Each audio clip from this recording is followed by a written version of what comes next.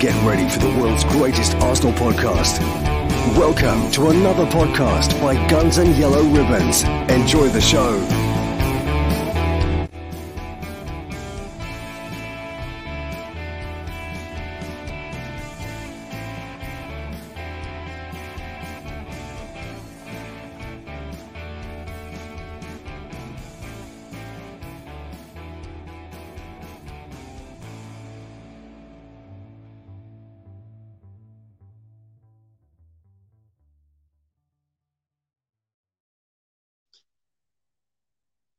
Callers lined up who are going to be joining us. So if you do want to get in soon. Have 5 minutes, have a talk about the season. Hopefully a positive conversation. That's what we'd like. But you know, it's an open forum. People can say what they want. But Trev's got the mute button. Trev, how you doing, Trev? I'm all right, mate. I'm really good. Evening, Jules. Evening, Mike Feinberg. Everybody, season's over. Ferguson and me to start off with, but Fergus has told me to shut up because he wants to talk to you about what happened on Sunday at the Everton game. He wants to review it with you. So I'll pass it over to Fergus now. Yeah, thank you, mate. Unfortunately, I have very little recollection of it because if anybody has seen me on the Arsenal fan forum, they'll see I was extremely inebriated on the day. So yeah, listen.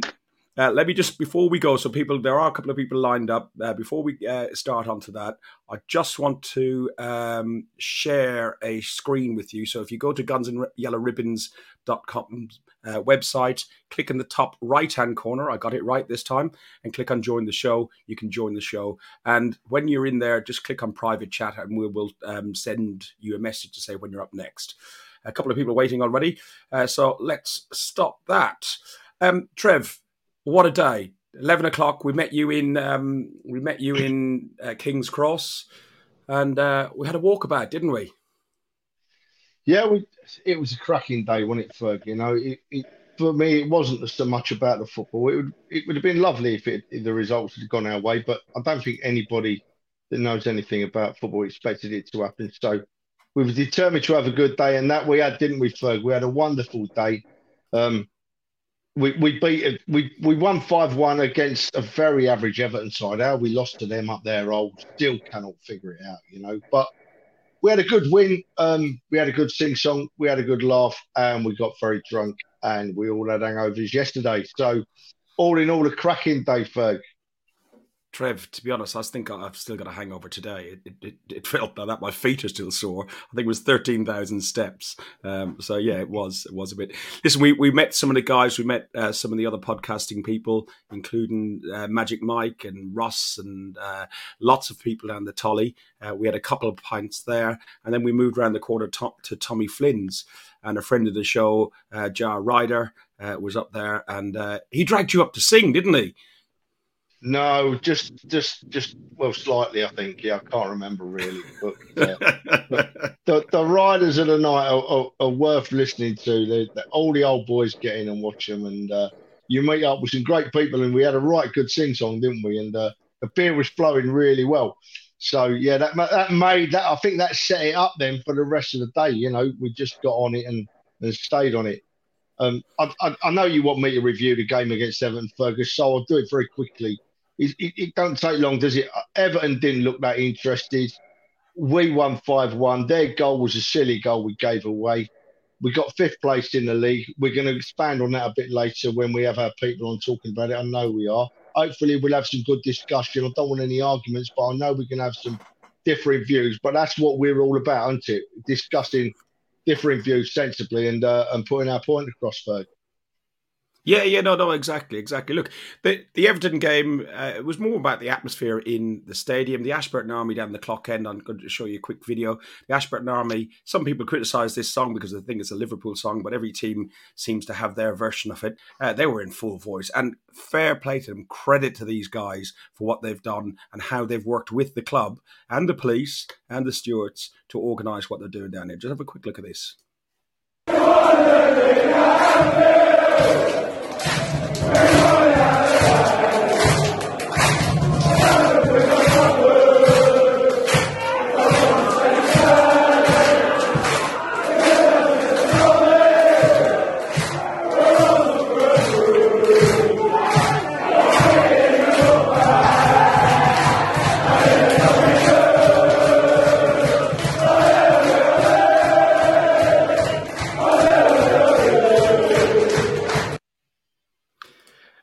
Yeah, it was outstanding what they've done down there, and Mike was down in my son also was down in that area, and it was fantastic. What stands out in that video for me more than anything else is that young boy that's standing there. That's maybe his first or second game that he's been to, and he's seen that atmosphere, and that's what he's going to grow up and live and learn about. Yeah, it's interesting, Fergie, that people don't realise them young lads, they've not just jumped in there and done that. They had a real hard time when they were first trying to set up a bit of a singing area down there. They met with a lot of resistance, but they stuck with it, and they've got organised, and they've talked to the right people, and now they're making an impression. And like it or loathe it, I love it. I absolutely love it. I'm so proud of them young lads. They definitely lifted the atmosphere. And the point was, what was really interesting, mate, was, and you wouldn't have known this, Berg, at the end of the game, if the players do a lap of honour, they've always gone clock end first, round the east stand and back round the north bank. Well, they didn't. They went the other way this time. They saved the Ashburton Army in the clock end till last. And rightfully so. Rightfully so. Them boys have been amazing all season, and I'm proud of them. Looking at the Everton game, the thing that stuck out for me was the haze. The atmosphere in the stadium was fantastic. Northern Forever has taken off really, really well, and is becoming definitely a club song and an anthem, which is brilliant. But 5 different goal scorers, a penalty for Martinelli. I was going, we hate VAR, when I thought it was down the wrong end because that's how drunk I was. But hey, but Eddie got another goal. Suarez got a goal. Gabriel and Odegaard. It was a bit of a walk in the park, as you said. They're not a great Everton side. They were quite lucky, really, to survive the drop. Anything to add on the Everton game, and we'll bring on our first guest if you're ready. No, I was nothing else to add. Just a great day and a win, and finish 5th, and that's it. Right, okay, so the first one we've got is Gunnar Ross. Now, Ross does like to talk, so I'm almost tempted to set a timer on here for you, Ross. So, yeah, Trev will call the shots when you're going. So, welcome to the show, Ross. How are you doing? Good evening, gents. Lovely to see you again, sober. I was told when we first met on Saturday. I'm very well. I was a bit similar, really. I was a bit hungover till probably later in the day on Monday. I was feeling not bad headache. I just felt, when you've had a nice drink, and you've got that sort of bit depressed feel about yourself. But no, I'm all good. I'm looking forward to talking to you chaps. You actually missed Kevin Campbell. He came in the toilet and just after you went. So you weren't there when he was there, were you? No. I didn't go after. No, mate, that man's a legend. He was at selfies. He was talking to all the people. Told a few people off for not saying please, like he always does when they say, "Can I have a selfie?" And he says, "Please, say please," and then I'll oblige. But it was a great finale to the end of the season. A lovely sunny day at the home of football. What you're saying about the Ashburton Army there, I remember when we went to a pre-season friendly at Boreham Wood a few years ago, and there was about 4 lads there with a drum, and that was the start of it. I think that was the very start of it when and they said, they was asking questions really of a few of the older ones about what do you think about drums and things like that, and we said, yeah, go for it, yeah, make some noise. I think that the atmosphere has improved that of all recognition since those lads have done that. I love it. They are a rowdy bunch, aren't they? Very rowdy. You see, Russ, the thing is, right, with the atmosphere, firstly, mate, I stayed over. I didn't get home till Monday morning, mate. Yeah. I was in a right mess yesterday. As you say, just felt like I weighed about 14 ton, I just couldn't move anything. I was done. But, regardless of what you think of anything else, an improving atmosphere in a football ground can't be bad. It's not bad. Whatever type of play, whatever type of players you got, whatever type of fans you got, whatever, a big, strong atmosphere like we've created this year is never bad. Can't be bad in my view. And it hasn't because the team's been fantastic. It's just been a coming together of all the fans. with a positive vibe in the stadium. Listen, there's a lot of negativity from yours truly as well, outside the stadium, but inside the stadium, we're all like pushing the team as hard as we can to get the very, very last ounce of energy out of them. And I think I think they love it. I think the players have actually responded to it. I know some of them aren't my favourites and your favourites, like of old, but you know, I think they are trying. I think they're trying hard, and I think they're doing their best, and that's all you can ask them once they put the red and white shirt on. Yeah, Ross, if I was to ask you what your favourite game this season was, what would you say your favourite game was? Oh, Chelsea away, without a shadow of a doubt. Chelsea away was magnificent. That was the banter, the unexpectedness of the result. I mean, when we got the 2-2 there a couple of years ago, when we were down to 10 men and Martinelli run the length of the pitch to score. I mean, the atmosphere that night was fantastic. But this was another level again. I mean, it was just incredible. The togetherness of the fans, the much criticised Super Mick Arteta song. It was wonderful. If you'd have asked me at the start of the season I actually said to someone today, I went through all the fixtures and all the possible permutations of things that could happen beginning of the season with African Cup of Nations, with the COVID, with all the different things going on. And I came up with a points tally, and I estimated we would be maybe around 8th or 7th again with about 57 points. That's what I estimated. So the team, when I look back, has overachieved on what I thought they were going to do. So I'm pleased about that. But what I am miffed about is the lack of investment in January, which just went on and kicked us in the arse, really.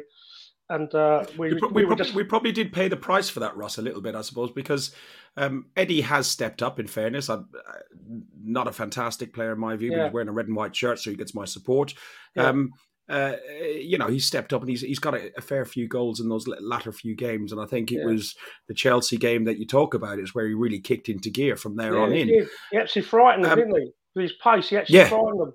Yeah, he did. Yeah. And I was speaking to a Leeds fan today, and I said that we were very, very disappointed with his lack of game time when he was at Leeds, when he was on loan there. And he said because his term, Bam Bang, was, he couldn't get in the team the way Bielsa wanted to play because Patrick Bamford actually helps with the build-up play. He helps with the pressing. He helps with all that stuff, which is probably why he gets injured. And he said, and then Eddie Nketiah didn't fit that mould, so that's why he didn't get the game time. He said, but there is a rumour. I don't know if I've heard today we might be re-signing Eddie. I don't know if that's true. But he said that Leeds fancied him. They fancied to take him back on a permanent deal now because he's going to be free. And this Leeds fan said to me that he thought that would be good business because, disappointing for me the way Leeds went about that. Because if they weren't going to use him, he could have gone to Norwich, he could have gone to Middlesbrough, Sheffield United, a good club with good atmosphere and good fans. And we might have seen his development come on a little bit quicker because we've now seen that he can score goals. He might not be the answer for us, but he's had a run in the team now and he has scored a few goals. So, it's a difficult one, ain't it? It's a difficult one. I suppose the final thought on Eddie, and Trev, you might want to comment on this as well, is if we are signing Eddie back on a contract again, he's a Hale End boy and everything else. As long as the contract is sensible and it's not like a stupidly huge signing on fee and a stupid wage every week, and that he gets performance related pay, and he gets paid to score goals. Trev, your thoughts on that? Well, I'm glad Russ stopped talking when he did because I was trying to write down the points you raised, mate, and I've got to about 20. But Russ, you are exactly right about the having the small squad did cost us eventually, and that was so evident at Newcastle last Monday. You know as well as me that the seats at Newcastle sit very high above the pitch, and you're looking down on the Arsenal team, the young lads, and from the very start they just didn't have any energy. They just did not want to. Maybe they wanted to, they just didn't have the physicality to match Newcastle up. And in fairness to Eddie, he was one of the brighter lights on Monday at Newcastle. He put himself about, he ran his socks off a bit. But I have got my doubts on if he's good enough.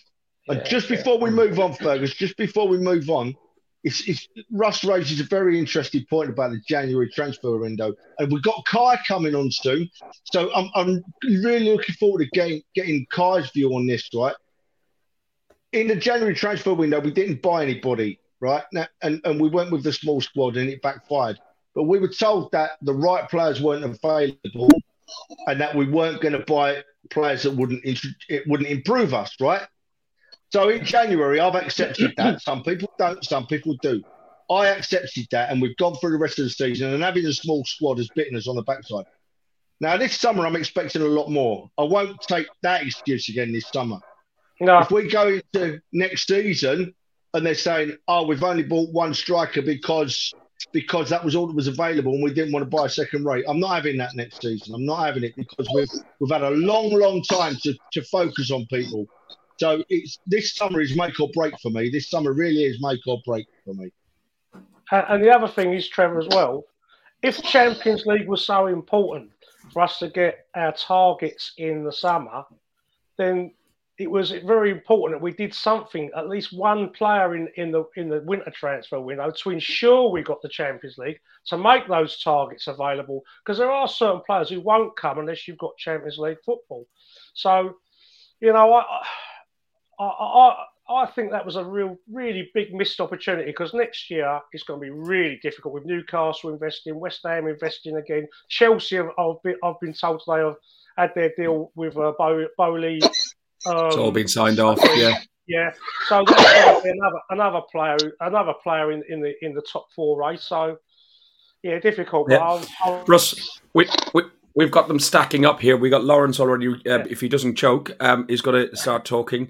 Russ, thank you for your support over the year, watching the podcast. Pleasure. It's been great having a beer with you, meeting up with you, mate. Have a great summer.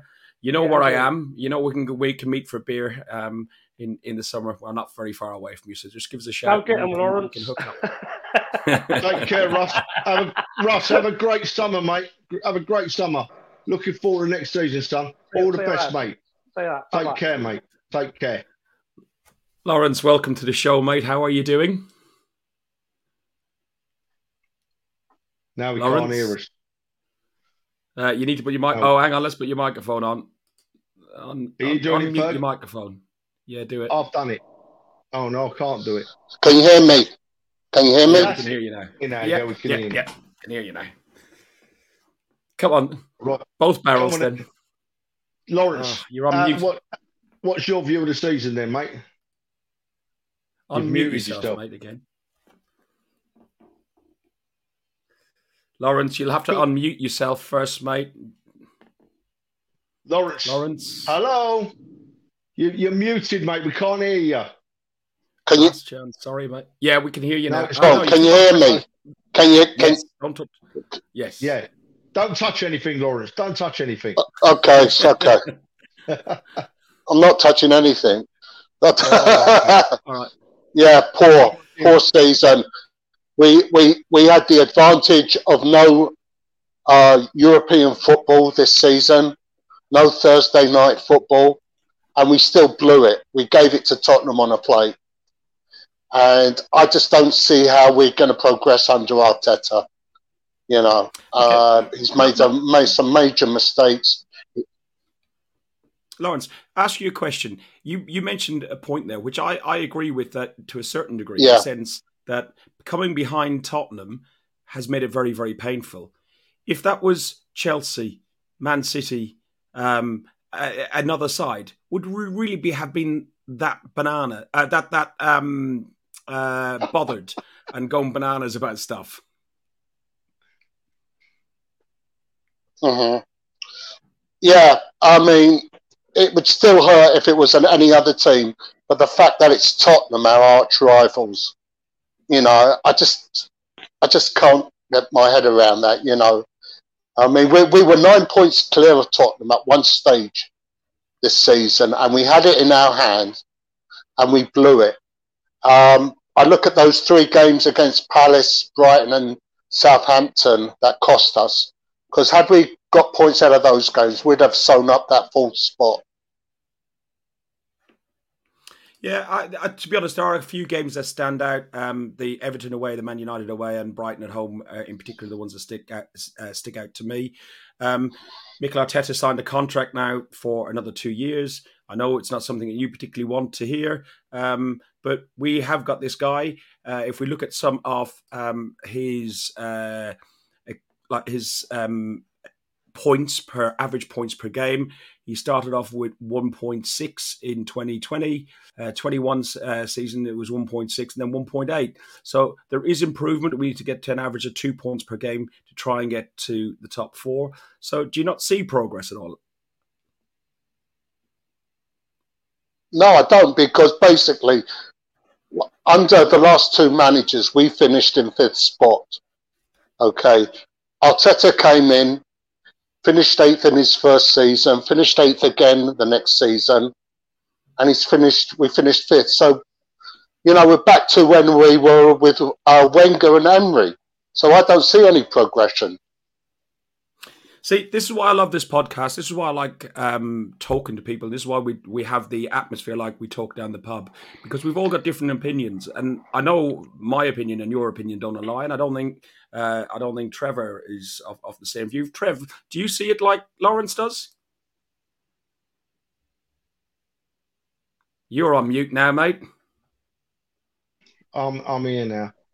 I welcome everybody's views, and I've got no problem with Lawrence's view, right? And I'll debate those views. When I'll knock it on the head when people start to get abusive, But Lawrence has got his views, and he's got a point. I don't necessarily agree with all of them. I mean, what baffles me most about the season is that our performances have been either rubbish or superb, and I can't put a reason on it. How do we lose to Southampton and Brighton and Crystal Palace, and then go out 3 games after and beat Chelsea, Man United, and West Ham? I don't get the ups and the downs. You can see progress when we have had very good days, and it worries you what makes them have that massive drop off, like we had against Newcastle and Tottenham. So it's a consistency for me. That's the issue. But the way I look at it, and these boys won't agree, but we're getting everybody's opinions, is that at the start of the season, I hope we get top 6, right? After the first 3 games of the season, I thought, don't let's get relegated. Joke. Right? And then halfway through the season, you're thinking, 4th's in the bag here. We've got 4th in the bag. We're really going all right. And then we have a bad period again, and you can't make out why. And we end up, we don't meet our expectations from the middle of the season, but we do meet our expectations from the start of the season when the season's over. So for me, there's 2 things I look at. I hope that the football club was being honest with us when they said there was no one available in January that would improve us. I hope they're being honest with us. I'm not saying they are. I hope they are. And so this summer, it will be massive for me. And my views might well change towards the Arsenal management team if we don't have a good summer and we don't really look like we're going places next season. And I will say that. I'll come out and say it, because we're all here to say what we think, what's on our mind. And nobody could have predicted the drop-off in Aubameyang and the drop-off of the little bit we got from Lacazette. I mean, we haven't scored enough goals. It's simple as that, right? If you said to me we can buy 2 players this summer, yeah, I hope we buy more, by the way. I hope we buy more. If you said to me we can buy 2 players this summer, it's 2 strikers all day long. Because Eddie ran his socks off Lawrence on Monday night. I was proud of him. But I don't really know if he's that quite that top level striker we need. So, Lawrence, thank you for joining us. We really appreciate it. Yeah, we have. Okay. And we got quite a few people lined nice up. Meeting you. We're done. You too, guys. You too, mate. It's my old mate, Guy. Hi, lads. How you doing? Don't shout me, Guy. Don't shout me, son. Am I coming through a bit too You're loud? On live now. You're nice and loud and clear. Pleasure to be with you, lovely gentlemen. In a different way, usually we're meeting up at half time outside Block 5, or was it Block 7 the other day? It's block 7. It's much easier for me this way because I don't have to look up so high because you're so bloody tall. It's unreal. Oh, stop being silly, Fergus. Stop being silly. Kai, a question to you. Who do you see as your most improved player of the season? I'd have to go with Emma Smith Rowe, to be honest with you. I mean, look, when he was coming through the ranks, they always said, didn't they? Sorry. They said that he always had that goal in him, that he was quite prolific when he was in the youth leagues. And we just hadn't seen it since he'd burst through to the first team. But it's happening, isn't it? He's got the skill of getting on the end of Arsenal moves. He finds his way to the edge of the box. He's got a good finish on him, and he won some points for us this year. And at the beginning of the season, I never thought that he could do it, and he's done it. So at the end of the day, I think I'd give that accolade to him as the most improved player, to be honest with you. Ferg, could I come in, mate? Do you mind? Yeah. Firstly, I'm gonna Kai, what you said then is so right, mate. Smith Rowe seems to have this knack of finding a yard in a crowded area, doesn't he? You know, like Aaron Ramsey did. Yeah, exactly. But you see, Fergus has asked you a specific question there, mate. And I love your views. I love the way you talk. I love the way you debate things, right? You are my kind of person to talk to because I know I'm going to talk and have some common sense. So, Fergus, it's only fair, right, that we say, come on, Kai, sum the season up, mate. Let's have your view. Go on. Well, I think after the first 3 games, you know how I felt. You know, I felt that it was really time to move on from the manager for obvious reasons. 3 games, 0 goals, bottom of the league. I think at that point, Tottenham were actually top of the league as well. It was looking like an absolute nightmare, wasn't it, after the first 3 games? But credit where it's due, the manager and everyone involved turned it around. I think the first one we got was Norwich, was it? Was it Norwich at home with an Aubameyang winner? Oh God, I can't remember, Kai, to be honest. Yeah, mate. I think so. We've ruined so many brain cells with all the alcohol. Yeah, and then we went on a little run, didn't we? 3 or 4 games where we got the 3 points, and we looked all right. We looked bright. Saka started scoring goals. Obviously, our attack was mainly playing off Lacazette at that time in order to get the goals from Smith Rowe and Bukayo Saka. So they started to turn it around. They started to go up the table. And as the season went on, a gap started to open, didn't it? A gap started to open, and we started to kind of ease our way into that gap. And I started to get more and more hope, to be honest with you, that maybe we could do something that we never believed was possible at the beginning of the season. And it looked very possible.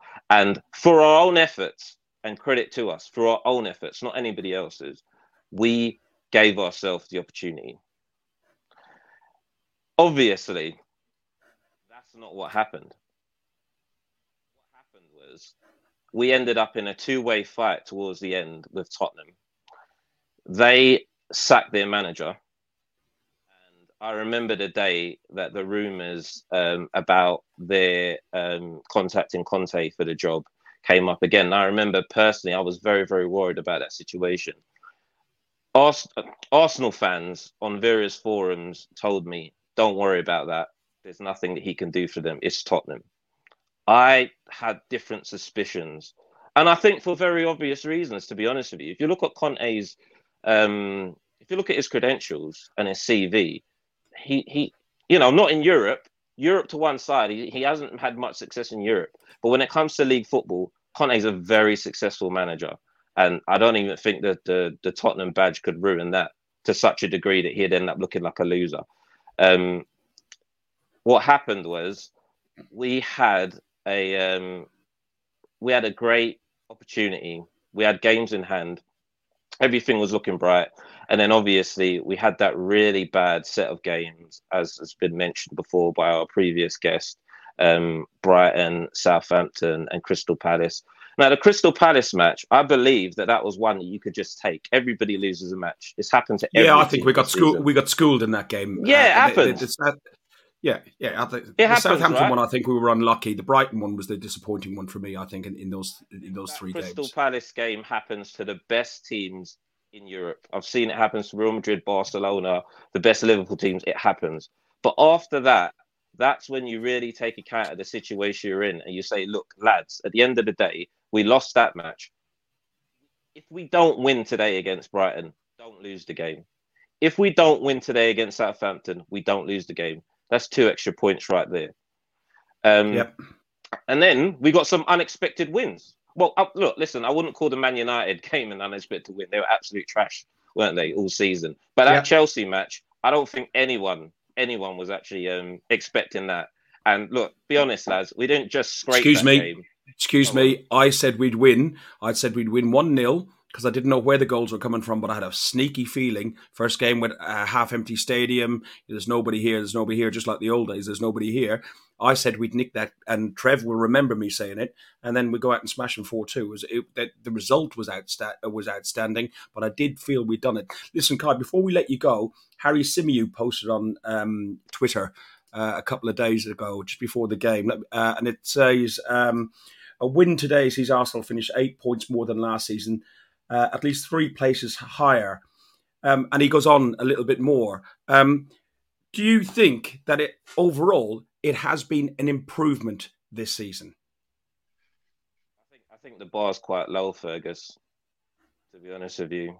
To use that term improvement, obviously, factually it is, isn't it? I mean, we finished 8th and now we finished 5th. But lads, look, before I go, please don't let me go without having my word on, obviously, the manager. Go on. We have to remember we're Arsenal Football Club, lads. Yeah? And that's not mean to say that we have a divine right to anything. We don't, yeah?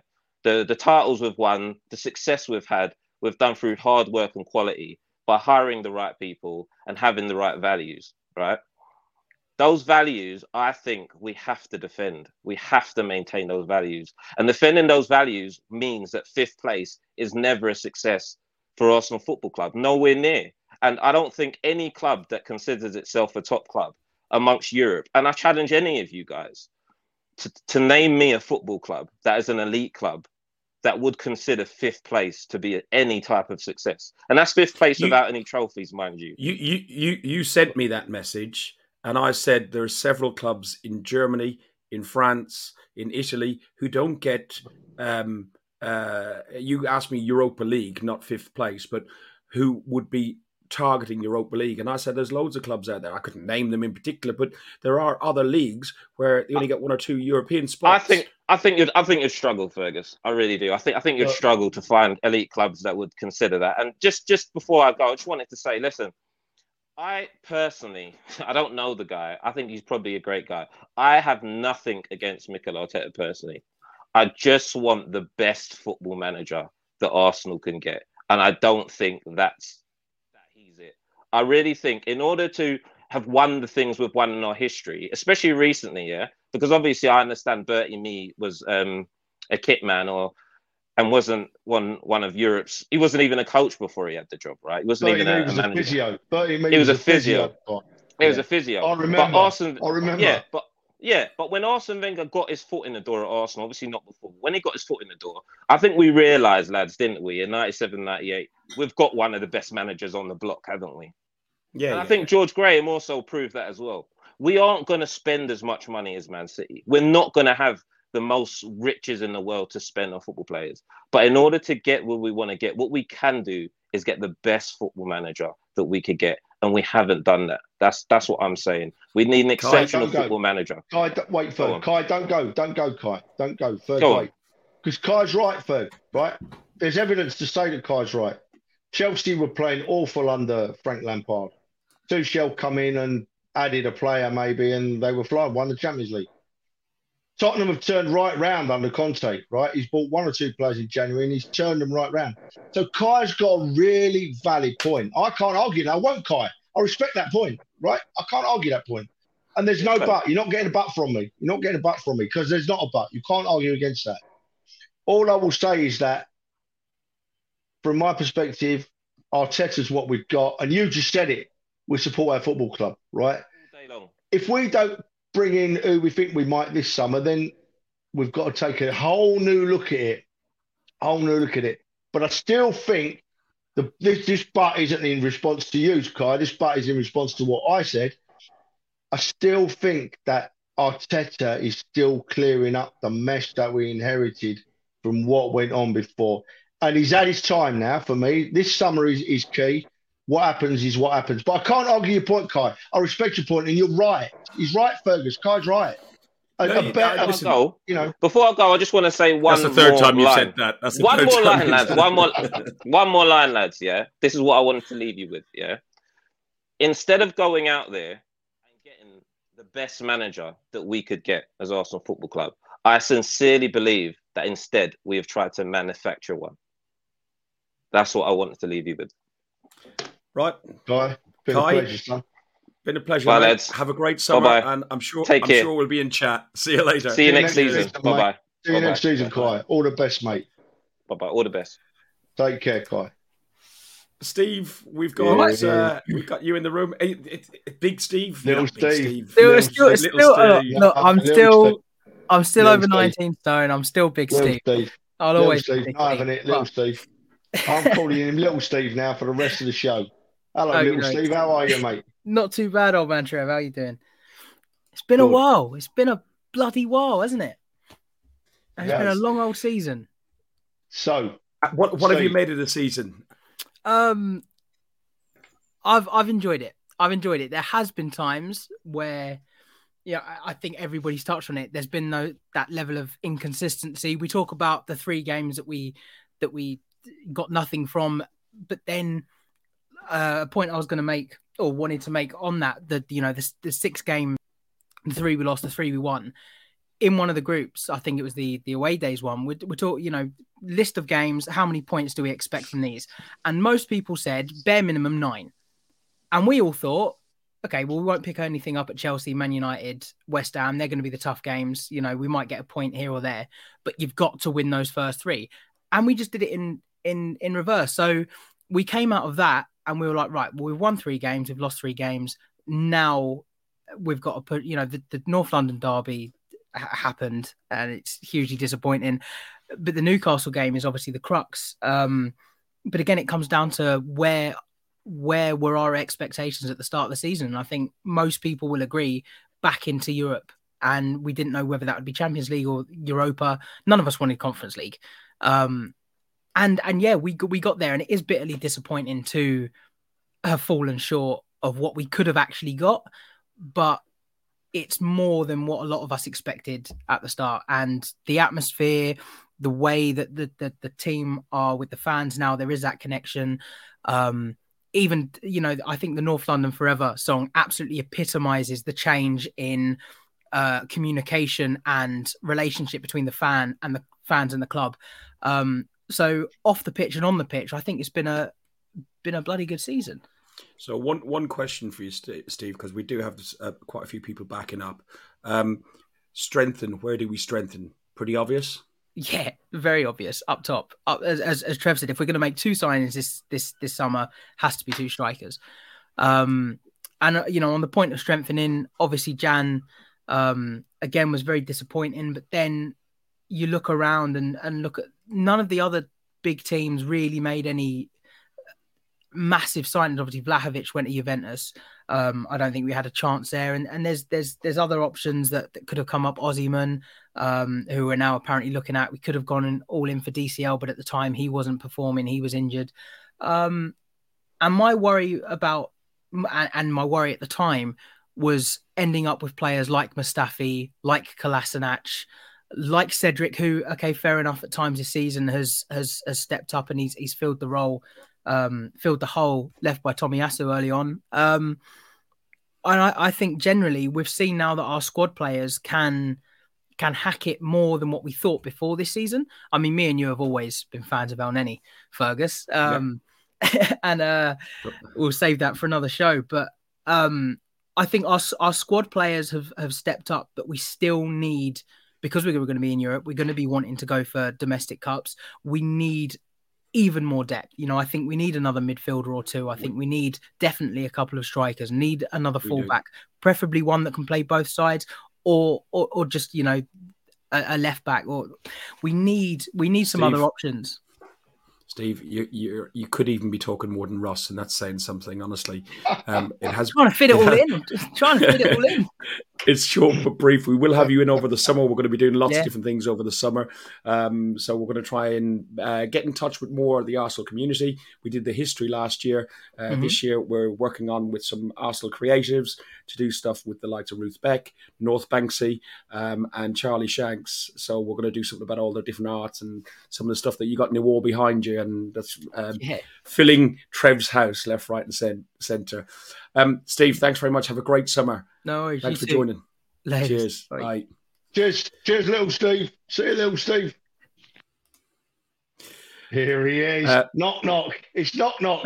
Ben, you'll have to tap unmute yourself because I muted you just by mistake. So you'll have to unmute yourself first on the screen. Trev, it's gone all right, isn't it? Is that it now? That's you. According to Gary Ward, you're the latest addition to the Raiders of the night. Anybody who was in Tommy Flynn's on Saturday will have seen Ben on stage with his microphone doing his punk rocker impression and getting about 250 people going. If you say Raiders of the night once more, I'm coming down there and squaring you up. Right? It's Riders of the night. Riders of the night. Get it right, Fergus. Listen, if I got it right, you'd think you're watching the wrong podcast. True. So, Ben, your experience of this season, you've come back to the bowl, as you called it. There was no atmosphere in the place. It's soulless. It's this, that, and the other. Yet again, you, when you're the granddad of the army, the Ashburton Army, have electrified that place. Some of the stuff that's been going on Twitter has, with yourself and some of your other friends on Twitter, got the anthem going. Talk to us about that. Right, talk to you about the anthem first, or the Ashburton Army?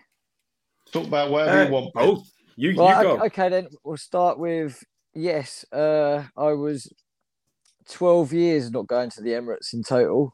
12 years and about 4 months, it turned out. Atmosphere was a part of it. Obviously, the personal stuff as well. I was in Scotland for quite a few years as well. But that wasn't the reason why I didn't go back. The way the club was getting run down with contracts and the personnel in the club, Wenger staying too long, was all key decisions into why I stayed away. And like I say, atmosphere was a big thing as well. And I obviously had connection with people, and they was all telling me exactly the same thing. It was soulless, and it wasn't the place that we want it to be. So I thought in the time I was away, and obviously through lockdown and my distraction from a few problems up north of the border, that behind the scenes I was going to try and do things and work with AA and put ideas across to them, put a few songs on Twitter, and we'll go from there. So that was a kind of a start, really. And like I say, Twitter's obviously helped. I'm on there probably too much, but it's quite a nice distraction. It's nice. I've met so many great people through Twitter, and Twitter can be a vile place, but it's had a lot of benefits too. And the ideas obviously go up on there or go up on certain Facebook groups or whatever. And but going on to AA, I think they've just grown and grown, and now they're finally getting the respect they deserve. They're obviously quite a young group. There is a few older ones in there. Obviously, I'm the oldest probably, but they are doing a great job, and they're finally getting they're getting connection with the club as well. The communication between them and the likes of Mark Brindle and a couple of others, and they finally got given a block now where they all can actually be together, as long as they order their tickets in by a certain date and get their application in, and they can all get together. I mean, there was times at the start of the season where they was all scattered all over the place, and then there was all jumping in front of people just to all stand together, which I was in there as well, and it was a bit of carnage. But now they've actually been given. Man City away they weren't great at that. I mean away games, but they'll probably that still might happen because they get their tickets through different sources here, there, and everywhere. But as for the Emirates now, they've got their own block and they can get their own section, and that's probably why the atmosphere has grown, particularly as the second part of the season. Anyway, it's got bigger and better, and it's brilliant in there. Honestly, I was in there again on Sunday, and we just showed the video. We just showed the video before you came on. I'm moving my season ticket to block 26, mate. That's it. It's 25. They were in 26. They're into 25 now, but it's pretty much between 25 and 26. They kind of work in the two of them. But it's not just those two blocks now, and it's not just AA that's getting involved. It's literally a lot of people. And it's even older people that are going in there with their kids and that, and they're all up on seats, and the kids are getting involved, and it literally Sunday proved it was literally the whole end. You see, it was brilliant. North London Forever for me has topped it off this because it's come right at the end of the season. Sorry, Ferg, it's tops it off for me. North London Forever, in that we can all relate to that, we can all get behind that, and we all know the words, and it's not offending anybody. It's just a catchy little thing, and it's lifted the stadium against Everton on Sunday. It was just wonderful to stand there and listen to it and belt it out. And I had a couple of mates that were watching on streams the game, and they said, "Jesus, what was that before the game?" You know, and it is something. I know it says North London Forever, but when you listen to the words of the song, right, it's anyone from anywhere can relate to that, because you could put the name of any place in that song. You could say South London, you could say Newcastle, you could say Cardiff, you could say anywhere, and the words he's singing probably relate very much to how their areas have changed as well, you know, and what's happened and how we are as local people. So it's brilliant. I'm over the moon with it, and long may it go on, mate. I mean, I'll talk about the anthem. Obviously, you know how it come across. A couple of people obviously trying to push me along to get it out there, and it was a case of a lot of the phone going red hot for a few days, and getting a good feedback, but I'll not take full credit. But I did put obviously a big tweet out, and it just developed, and I'm so glad I did in the end. I mean, it's an anthem we have been crying out for years, really, and I know it turned out to be only the back end of the season, but the last two home games have just proved that. I mean, particularly Sunday, everybody knows the words now, and keeping the original lyrics was definitely the way to go. Don't change any wording, and like Trev said, the whole song is just brilliant. Not just the song, the whole album's so good as well. I love it. Yesterday, my wife came along and said, "Oh, what's up with the weather? North London forever." And she doesn't like football at all. And she went, "That bloody song." Because I'm singing it all the time. I'm humming it. I'm doing the LA. Ben, listen, it's been brilliant. We've got a few people who've been waiting quite a while, so I've got to move on. First of all, to that's Albert. all right. That's all Have right. a great season. Ben, keep watching. Watch out for fire escape, son. Watch out for fire escape. I'm near one at my work, and it's just I don't want to go near it. I really don't. See you later, mate. Thanks again. See you later, lads. For joining. See you later. No worries. Take care, Ben. Bye. Albert JTV, how are you? It's been a long time, lads. Good to see you. I missed you both, man, massively. The youngest looking 40-year-old I'll know, even younger than Ben. How are you doing, mate? I'm good, man. Ferguson, Trevs. I'll be honest, man. I said about 4 or 5 weeks ago that whatever happens with Arsenal this season, I personally want the season to be over. I think for most Arsenal fans wouldn't disagree that they just need a bit of a reset. It's been more than topsy-turvy this season for quite a long time than I can remember, if I'm being honest. Trev, do you want to do the questions?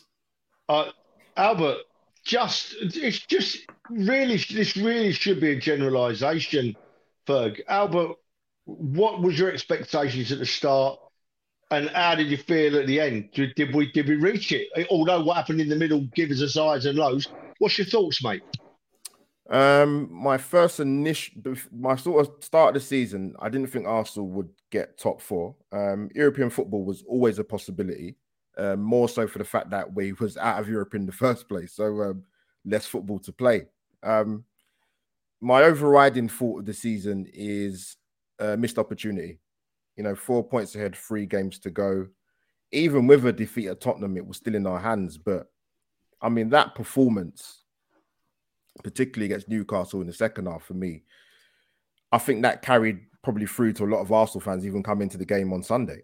Because, we won 5-1, but, the grand scheme of things, I think the result against Newcastle just kicked the stuffing out of us as fans, to be honest with you. So for me, Trevs, it was a missed opportunity, to be honest. Yeah, it certainly looked that way, didn't it, halfway through the season? So, sorry, Ferg, I'll ask one more, then I'll move out of the way, mate. Because I can't work it out, right? The only thing I can think of is they were shattered. What made us put in such a poor performance at Newcastle, Albert? What was it? What do you think drove that? You know what? It's a great question, and I'm not really sure, Trev, to be honest with you. It's been spoken about with the guests before and probably throughout the season in terms of it's been my issue for a few years of Arsenal in terms of the goals scored. If you look at the Premier League seasons over the last 5 years, we are down on goals scored. Obviously, it's part of this season we're up a little bit on last season, but not really a lot. But Trez and Fergus, I think the thing that I kind of look at, there's loads of things, and this is no disrespect to the likes of Saka and ESR and Martinelli, obviously, who come from Brazil, and Eddie, but how have Arsenal in a position where you're going into a season trying to get to the higher echelons back in the top 4, and you've got academy players leading your front line? I don't know any other top club that would operate like that. A top club that's skint, basically, I think. And I think COVID and some poor contract signings like the Ozil and Aubameyang contracts, legacy contracts, and I think that's what we paid the price for this time. Final question for you, Albert, is expectations for next season and beyond. What's your minimum expectation? Wow. I know we haven't seen transfers, we haven't seen who's been bought, but what are you seeing that Mikel Arteta and the Arsenal Football Club should be doing for next season? And then we'll go to our next guest after that. Yeah. Firstly, Frank, I'm concerned going into next season, to be honest, not just for Arsenal but for Mikel Arteta, just because of the missed opportunity this season. But my expectations, it's tough. If I'm going to talk about it in terms of players coming in, Fergs, I'm just going to give 4 names who I'd like to see come in personally: Jesus, Tammy Abrahams, Tielemans, and go and get me James Justin from Leicester. And then I might break out into a smile. You're always smiling. Yeah, I'll try. So, you see, the thing is, right, I think that Arteta has been given something that Emery didn't have, and maybe, I don't know for sure, we don't know, but maybe even Wenger didn't have at the end of his tenure. In Arteta, I think, he's being allowed to choose who he wants to bring in. I know that Emery wasn't. That's well known, and I think probably towards the end Wenger wasn't. So Arteta next season stands alone with the players we start the season with. We start the season with his players. He's had over 3 years tenure, and so I'm hoping to see an Arteta side that plays really well and get the expectations for next year have got to be top 4 minimum. After this season. As Gary says, you can go via the Europa League, win the Europa League, and you get in. Sorry, go on, Albert. Before you kick me off, Fergs or Trev, but I you know what I think it is, and this might sound a bit harsh, but I think for me this season in particular, with not being in Europe and being dumped out of both domestic cup competitions, for me, it's pretty much shown that our best way back into Champions League is not via the league. Yeah. Which is Gary's point. I hope you're wrong. I hope you're wrong, my son. Yeah, so do I. Wrong. Just, Ferg, we've had some great guests tonight, but Albert, stuck with us. I know you've had some tough times over the last couple of years, Albert, and hopefully we've lifted you, mate, and you certainly lift me when you come on, mate. It's a pleasure to talk to you, mate, and next season we'll see you again and we'll go again, mate. 100%. Much love to you guys, man. Love your podcast. Love the guys you get on them, and I'm proud to be part of it, to be honest with you. So thank you. You're more than welcome, and you can check out Albert J TV. You're on Lead Judges and Same Old Arsenal and a few other different. You're everywhere. Yeah, you turn into a podcast tour, aren't you? Have a lovely summer. You too. Speak to you soon, guys. Take care. Cheers, mate. Right. Take care. All the way from the metropolis that is Peterborough, Posh Gooner. Dale, how are you? Welcome to the show. Sorry for keeping you there. You've been sitting there for about 45 minutes. Wait, come on. It's a good job I was on mute. I had the kids and the wife in the background, but they know the score. Sorry. How are you, mate? They were. But, how are you? It's good coming on quite late in the show, to be honest, guys, because quite a bit I've had to listen to and digest, really. And I think there's some good points now. I actually found myself agreeing with Kai as well for a change, so that was interesting. But it's weird when you speak to him. You do agree with a lot of what he says. But I think just a few key points from me, really. I think Kai, when he said we're actually trying to manufacture a manager, I actually agree with what he's saying. I mean, I think this season coming up it's D-Day as such for Arteta. He's as Trev touched on before, he's had to repair the cracks we've had from previous seasons and some previous poor signings. It's nice to see the outgoings we've seen, and I'm hoping a few more follow in the summer as well. I think this season upcoming is incredibly important, and it will shape not just Arteta but Arsenal Football Club for the foreseeable. If Arteta does the business, if his signings come good, then who knows? Maybe it is the start of something good, and maybe we have manufactured a good manager. But only time will tell. I think, it's a tough one. I mean, again, Steve. I think Steve hit the nail on the head as well. I think personally, it's been a good season. Yes, it's been frustrating at times, and it's a tough one. For those that follow me on Twitter, I put a post up a while back. I said it is frustrating, but if you'd have said at the start of the season with one game to go, we'd be fighting for top four. You'd have took that all day long. You'd have took that all day long. But the problem is, expectations did change. Did they change for the good? Yeah, of course they did. But that's down to overachieving. Not overachieving as Arsenal Football Club, but overachieving as this season's expectations. And yes, we should have got there. Yes, it was in our own hands. I mean, to be honest, when you look at the points we dropped this season, it's shocking. It's absolutely shocking. Some of the games, some of the results. And I think the end of the season kind of sums that up really, nicely, really. It's that Newcastle game. I've got absolutely no idea what happened there. I don't think anybody can kind of explain what happened. One thing I did notice, the big thing about the Newcastle game was their atmosphere. That's the best atmosphere I've seen at St James's Park in a long time. And I think you were there, weren't you, Trev? I mean, how was it from an away fan's perspective? You're on mute, mate. Dale, I was just going to say, were you there, mate? Because you've hit the nail on the head again. The atmosphere, it was their last home game of the season, and they have people in to prepare the ground. They put all these flags on seats and all this stuff all around the ground, and they boom the music out. And then Geordies, you see, they love their football. Yeah, they love their football. They've had nothing to cheer at Newcastle for donkey's years, apart from mediocrity. But by God, do they back them? Do they want them to win? Do they back them? The Arsenal fans were hurt a bit, but we had absolutely no chance, if I'm honest. People might disagree, but we tried, but we had absolutely no chance of making ourselves heard right at the back of that big stand. The Geordies were amazing. The Geordies were definitely worth a goal on Monday night. Definitely. Yeah. And truth be told, hang on one, just so Daniel knows, Daniel's the blind gooner. Dan, you're in the studio, you're on the screen, so we'll speak to Dale and then we'll come to you in a few minutes, all right? Yeah, no problem. I wasn't there, unfortunately, Trev, but you could feel the atmosphere on TV, and the reason I say that is because for the first time in a long time, you couldn't hear the Arsenal away fans, and that has been one of the positives for me this season, both the atmosphere home and away. The fans have been incredible, especially away from home. So for them not to be able to really be heard above the Geordies, it says something about what was pumping out from the Geordie side, really. Yeah, it was. What was your favourite game this season, then, Dale? Tough one to call. I'd possibly say it was quite nice beating Wolves 2 times in 1 week.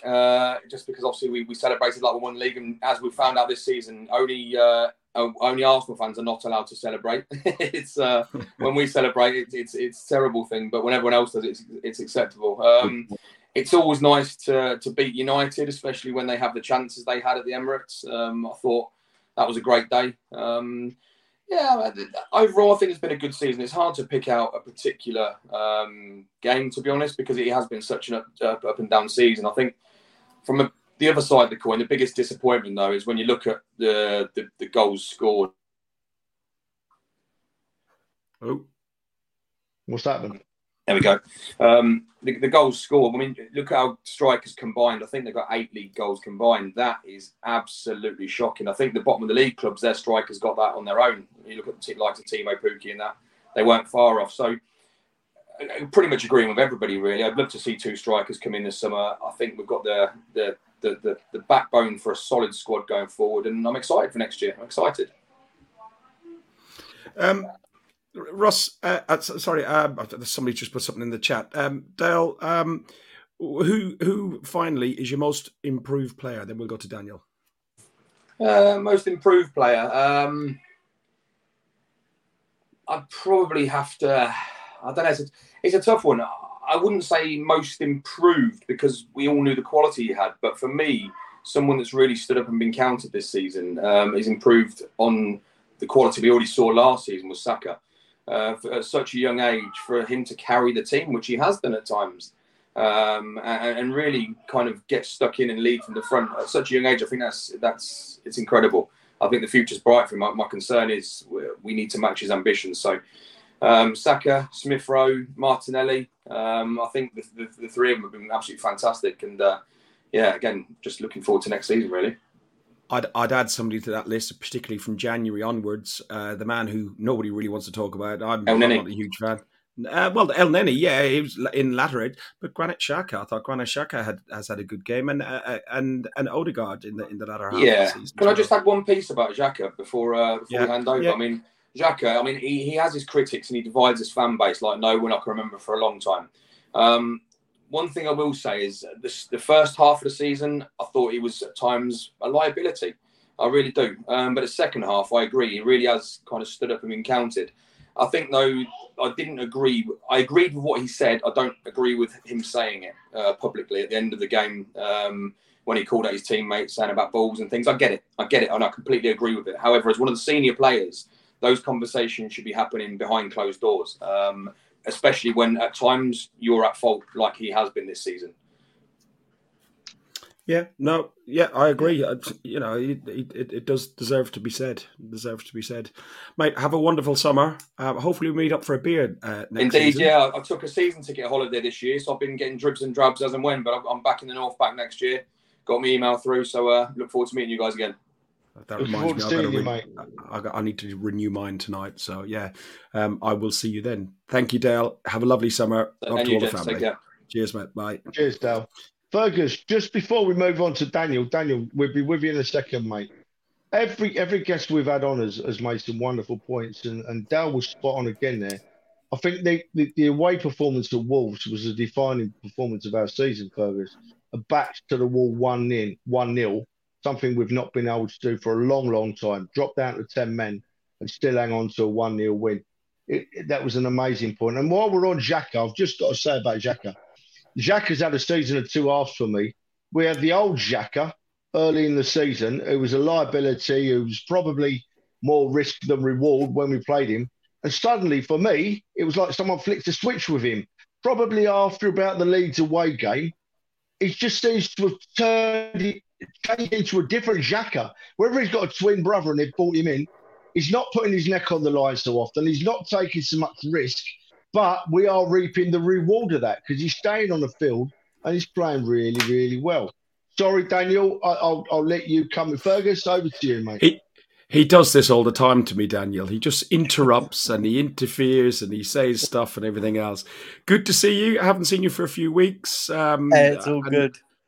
And you and your dog haven't seen him because obviously we haven't met in the stadium. But it's good to see you, mate. Yeah.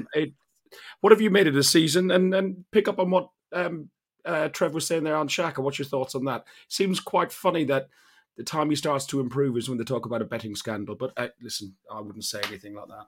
Behave yourself. I'd like to say that was Fergus's words, not Trevor's. Right, sorry, Daniel. I read it on Twitter somewhere.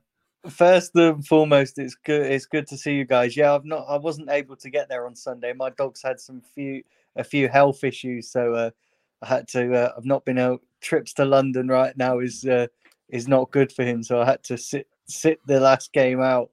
On Xhaka, I think. Look, first and foremost, I think he was absolutely well within his rights on Monday to come out and say what he said after the game.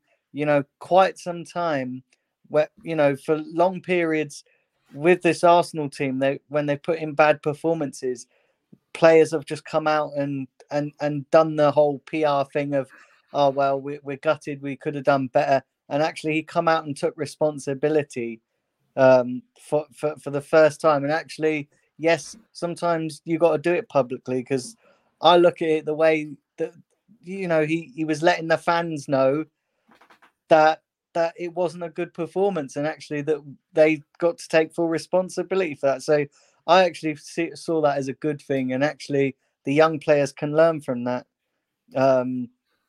You can use that as motivation. But if I'm being honest, lads, I can't see this season anything other than a missed opportunity. I've got to be brutally honest here. I can't. Look, at the start of the season, finishing fifth would have been a good. It would have been a good, good achievement. But as the season played out, and as we became into that top four race, we were 4 points clear.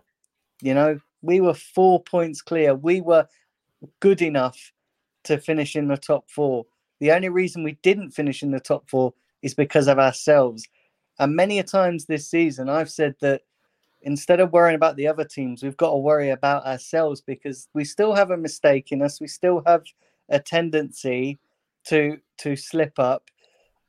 I don't necessarily blame the young players for that. I blame the people in charge not foreseeing that. Not foreseeing that these young players, yes, they're good, they're up and coming, they're brilliant, they're playing out their skins, but ultimately they're still young players, and you need experience in there to guide you through. However much you want to rely on the young players, however much you want to build a young team, you can't be naive to think that young players are good enough to get you through. You need to have the experience come into your team.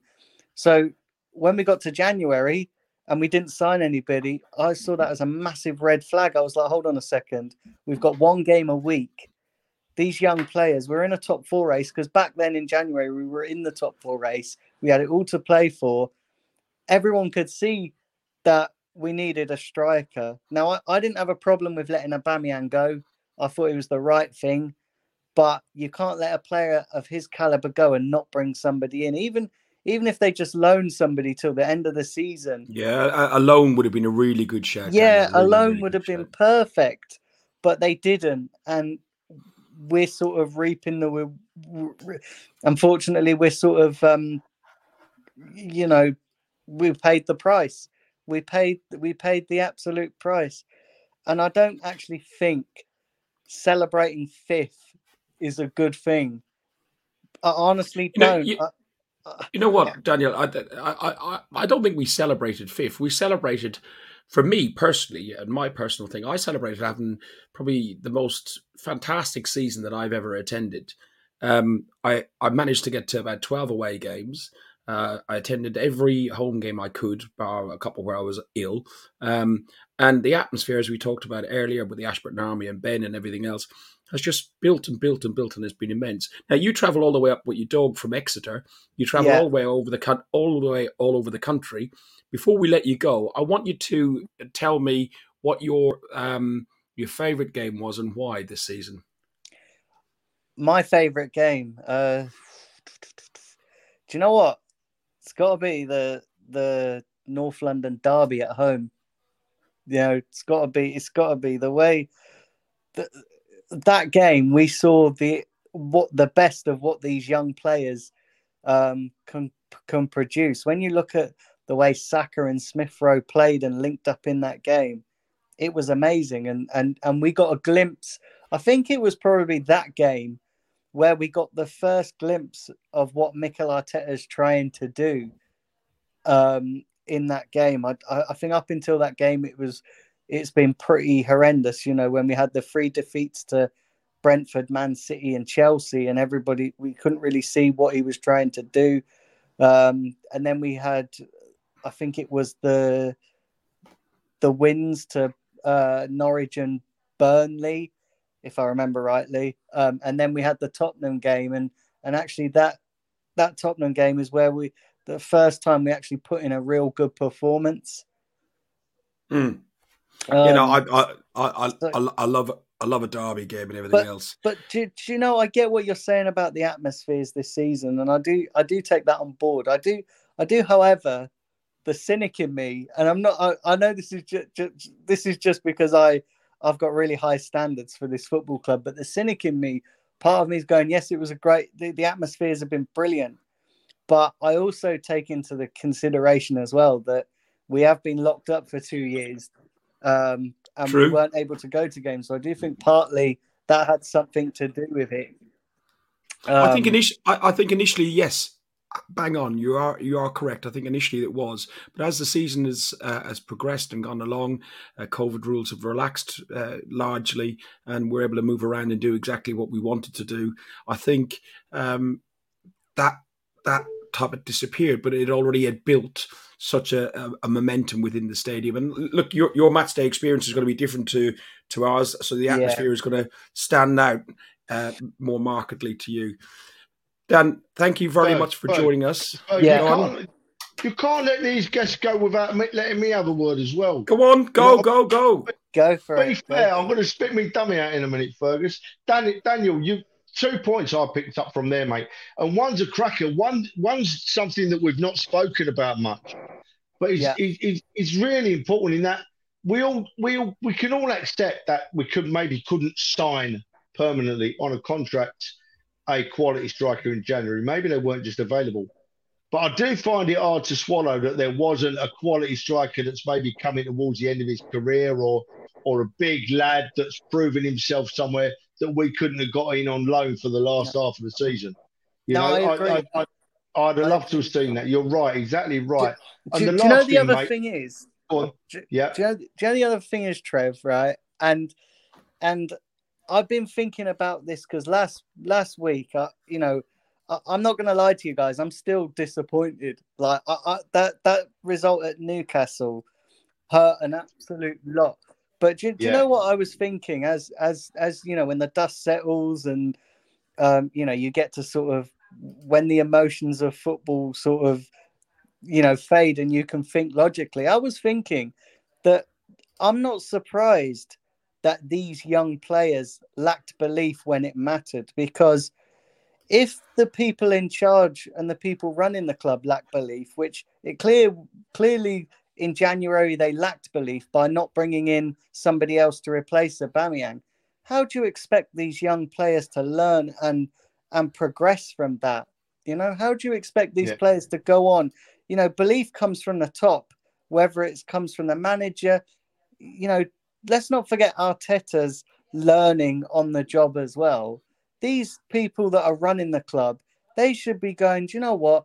We could have got top four here. We could, there's a good chance we could get it. Let's bring in, something to help these young players, something to help Mikel Arteta.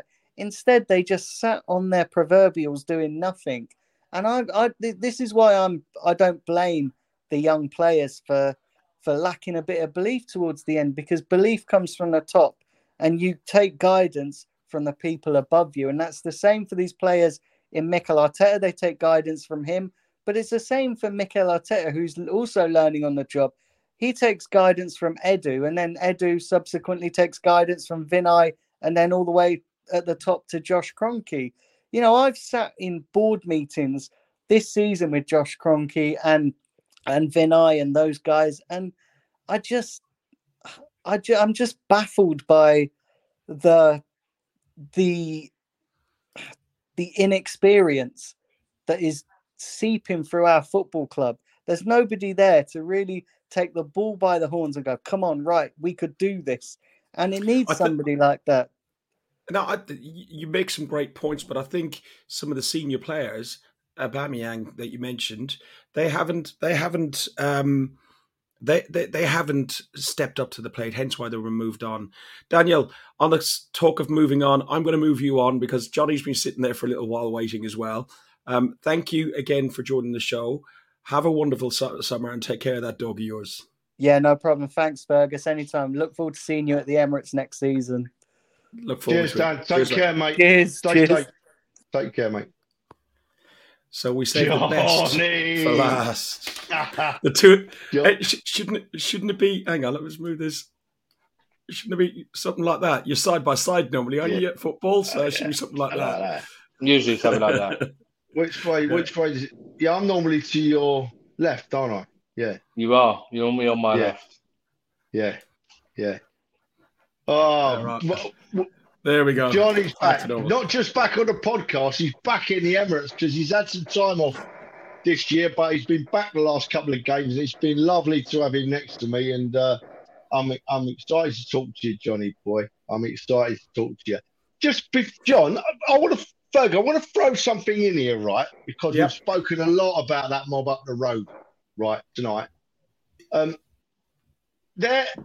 we've spoken a lot about our young players, and our older players, the older players we should have relied on, didn't come to the ball game, did they? So, but next season, their top strikers, I think, are going to be 29 and 30 respectively, right, up the road, age 29 and age 30, I think. And our young lads are still going to be developing. I think they've hit their peak this season. I think they've hit their peak. Conte or no Conte.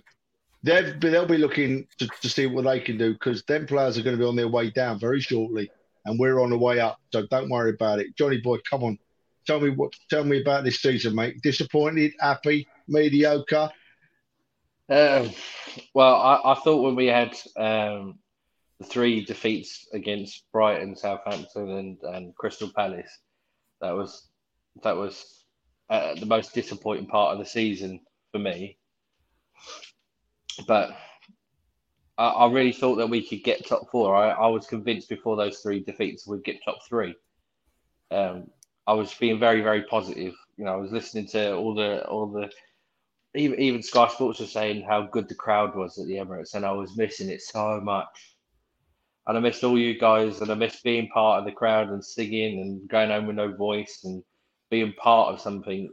And I felt like I missed out on all of that because it seems like this season, the crowd and match-going fan base, or as the Americans like to call us, legacy fans, have become closer to the club and closer to. We feel part of the club again, and like so many people have shouted for, we've got our club. We want our club back. I feel like we're part of it now. We're how we should be. Johnny, asking you a question. Valued. Asking you a question. So the season ticket renewals come out the day after the final day of the season. We've got a few weeks to respond to them. And there's a new rule brought in that if you fail to attend or fail to have your seat occupied for 10 or more games, so that's just over 50% of the match games, you will not be offered the opportunity to renew. You are given the choice to stick it on ticket transfer, donate to charity, I think is an option that's coming up, or sell it to friends or family. Do you think that's a good idea, and do you support it from the club? Oh yeah, it just means those people that aren't bothered won't have a ticket anymore. I mean, if you're really bothered, you'll go onto the admin page and you'll post it on Ticket Exchange. It takes 5 minutes, and it gets a fan who actually wants to be there, and it fills those seats. I mean, my seat, I've been most of the season I've not been able to go, and I've made sure that we had a proper Arsenal fan in those seats, just to make sure that we had the support there in the ground, not just it ended up in a tout's hands or anything like that. So good. It's a good move. And what's your expectations for next season then, Johnny? Progress, always forward. Always forward. I see a lot of... He's a company man, isn't he? Well, it's the thing. All you can do is put one foot in front of the other, whether it's in your own personal struggles or whether it's as a big conglomerate across the world. All you can do is make one foot in front of the other and try to make progress. And I think anybody who cannot see that this club, not just the team on the pitch, but the club itself, are actually trying to move forward and be more positive, really needs to give their head a wobble, because we've got rid of the bad elements, the rotten apples, as people call it, the dead wood or whatever. And now we've got a refreshed squad. I mean, you look at the record set for the youngest team. We've set, I think it's 8 out of the top 10 records in Premier League history just this season. That is an amazing idea that we got 5th. We could have got Champions League, and we've got the youngest squad in the league with the most inexperienced manager. And I think all the another year's going to have done is give us more experience and allowed us to develop more and grow even tighter as a team. And now we've got the chance to add to it, bring the right players in. Like January was a gamble, but they didn't want to bring just any old body in. They could have just brought anybody in that were, a mercenary, and it could have like we've done in the past. Exactly, your King Kalstrans and the Suarezes and all them. And what did they bring to the table? Did they make the culture more positive? Did they add to the cohesion of a young squad? No. So what we wanted was to bring in the right players at the right time, and those were the summer signings, like Vahalovic, like Steve was saying earlier. He didn't want to come. He was our summer target. We wanted to bring it forward because we needed to. But at the end of the day, it's better to bring in the right person who's going to fit in with the team and fit the play way we want to play, not just bring on anybody. And finally, because we've really overrun our normal hour sort of mark, but there were so many people that did want to join in. You watched from afar for most of the season. What's the game you enjoyed the most, and why? It's between Brighton away, which was the last game I went to before my hiatus.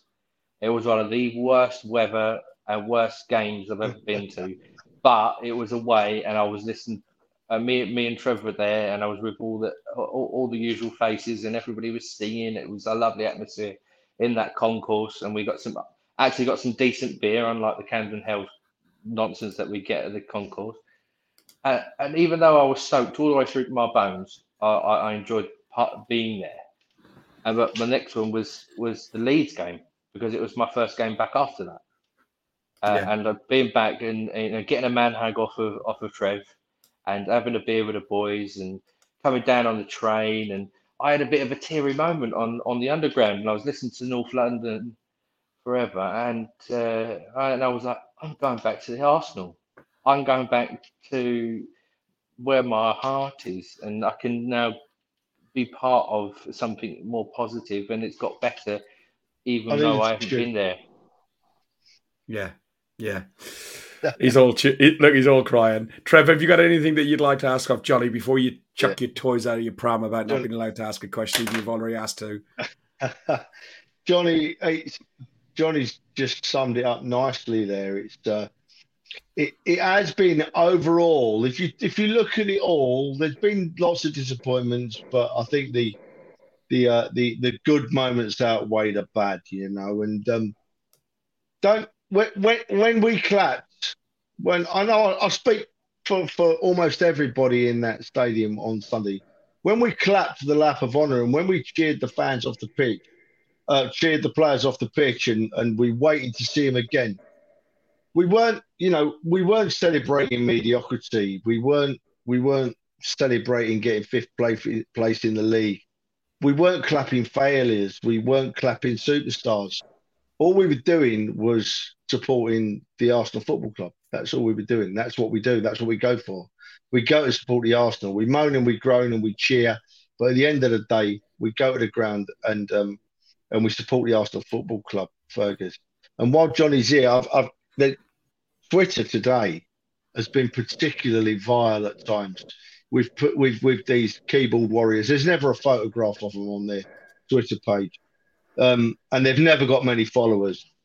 But some of the things they've called me personally today, because I actually put on Twitter that I supported the Arsenal and I clapped the players off the field, and I can't wait for next season. And I'm over the moon with supporting my football club. I've had a block fest, and those people, thankfully, Twitter's a great place most of the time, but thankfully, those people that go in that stadium every week to follow, every other week to follow our great club, they'll never let us down now. They'll never let us down. After this season, I think it has been the fan base has changed this season at Arsenal forever. The Emirates has discovered itself. Fergus. It has indeed. Johnny's left us. Johnny's internet has just dropped. Johnny, if you can hear us, thank you very much for joining us. Have a great season, our summer. Enjoy it, and we will see you next season. Trev, I've enjoyed that. Yeah, mate, that's been one of the best ever. And we've had so many different views, different points, people anti-Arteta, people loving Arteta, people anti the players, people loving the players. But what we've had is a proper discussion. Nobody's fell out. We're all mates at the end of the day. Nobody's been called embarrassing. Nobody's been called a loser, and we've had a great laugh. And I'm going to cut Fergus off for one more second, because we've had some wonderful feedback about our podcast this year. Right? We don't go seeking fame and fortune. We don't do anything to get false people looking at us. We don't want to be heroes. We just come on here to talk about the Arsenal, and I love doing it because it's my passion. But I wouldn't do it without Fergus. And this is the point I'm making, right? And he don't know I'm going to say this. Fergus absolutely runs his podcast. All I do is come on here every week and talk a load of rubbish, right? Fergus controls it. He sets it up. He looks after me.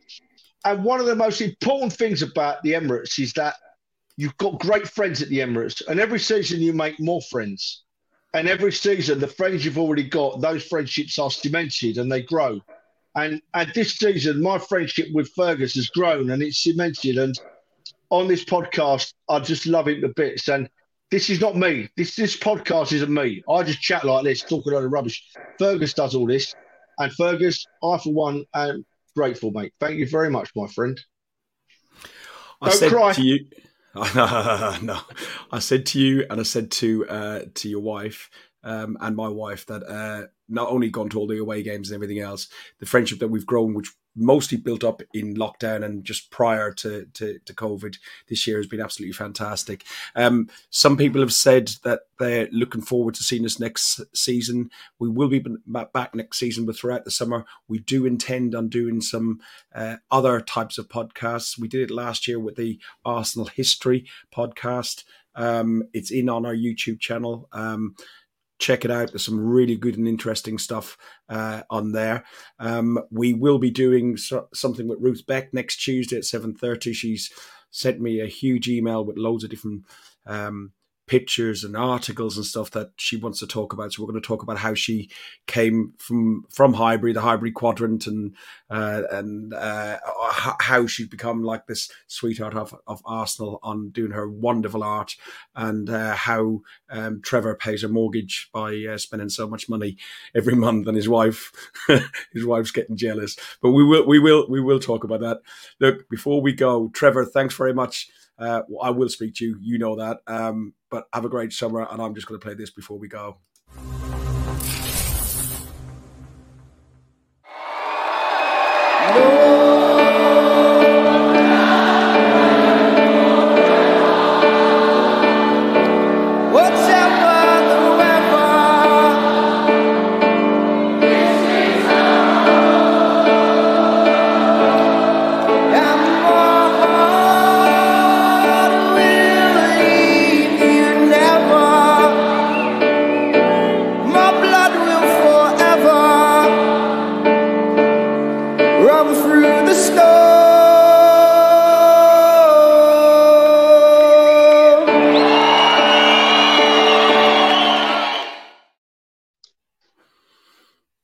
does, doesn't it? It does, yeah. You talk, because I can't. You talk, because I can't. Oh. Trev, my voice is gone. It's Scrooge since Sunday. Up the arse. Up the arse. Love you all. Come on, you Gunners. You've been listening to Guns and Yellow Ribbons, and you've been listening to Guns and Yellow Ribbons, an Arsenal podcast by Arsenal fans for Arsenal fans.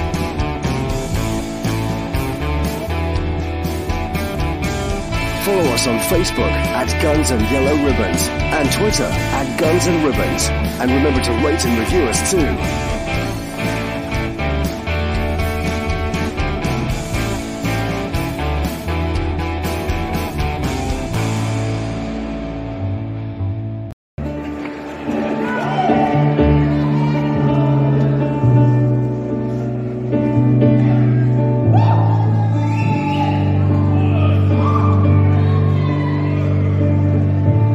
Sing along if you know. As I walk these streets alone, through this bar I call home, upon the barren fields of ivory, beneath the stadiums of stone, through the turnstiles of the Angel, see the onus on the green, from the Cali to the cross, and every shithole in between. Past the church, the mosque could crack then, and the offie on the corner. See the brasses from the brothel that pretends to be a stormer. Watch the bedroom and the bookies, see the winners and the losers, seeking solace from their sorrow in the local battle cruisers. Through the madness in the market, where the faces turn to greet ya. Hello governor, how's your mother? You're outside me like a geezer. Double pie of mash and liquor, a double rose in the up chat, or watch retired gangsters bicker. Every day an office chat. The little fuckers causing trouble, for the causes make you smile. You meet your muckers for a couple, forget your troubles for a while. From the full nil to the hemi, all the faces are the same. Cause the manner might be changing, but the people still remain. You ready?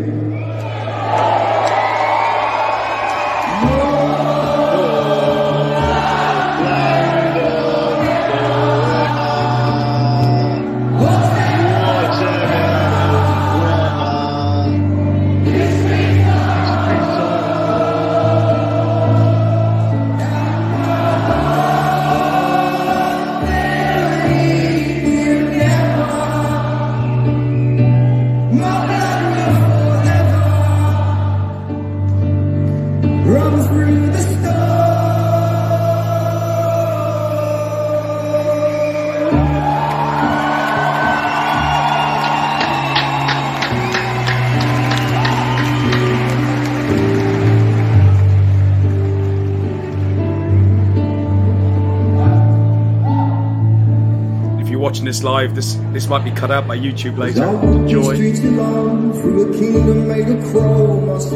going to play it right through if you want to hear it. I see the architecture changing, watch the history disappear, and the skyline rearranging into towers of veneer. But I see the remnants of a London that they thought they could erase. Every time I hear the old school talk about the good old days, or every time I watch the football and have a ruby with the lads, see an oyster selling clobber or a dealer shotting bags. It's in the single mother's juggling a baby and a job, in every single brother struggling, the wind up in the dock. It's in the roots and the foundations still clinging to the land. It's in the bricks that build the moorland and poplar that still stand. It's in my family and my friends, in every gram and every bend. It's in the roots that we inherit when a generation ends. It's in the ruins of your youth and the faces of your past.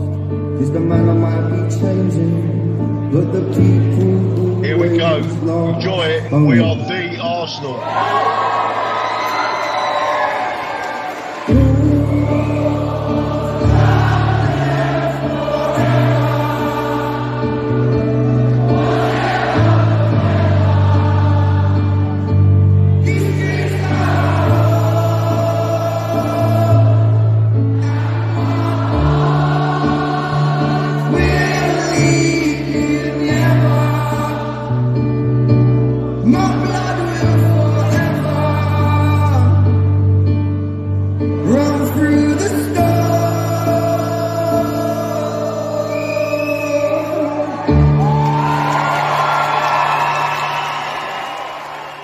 Have a great summer, everybody. Up the Arsenal.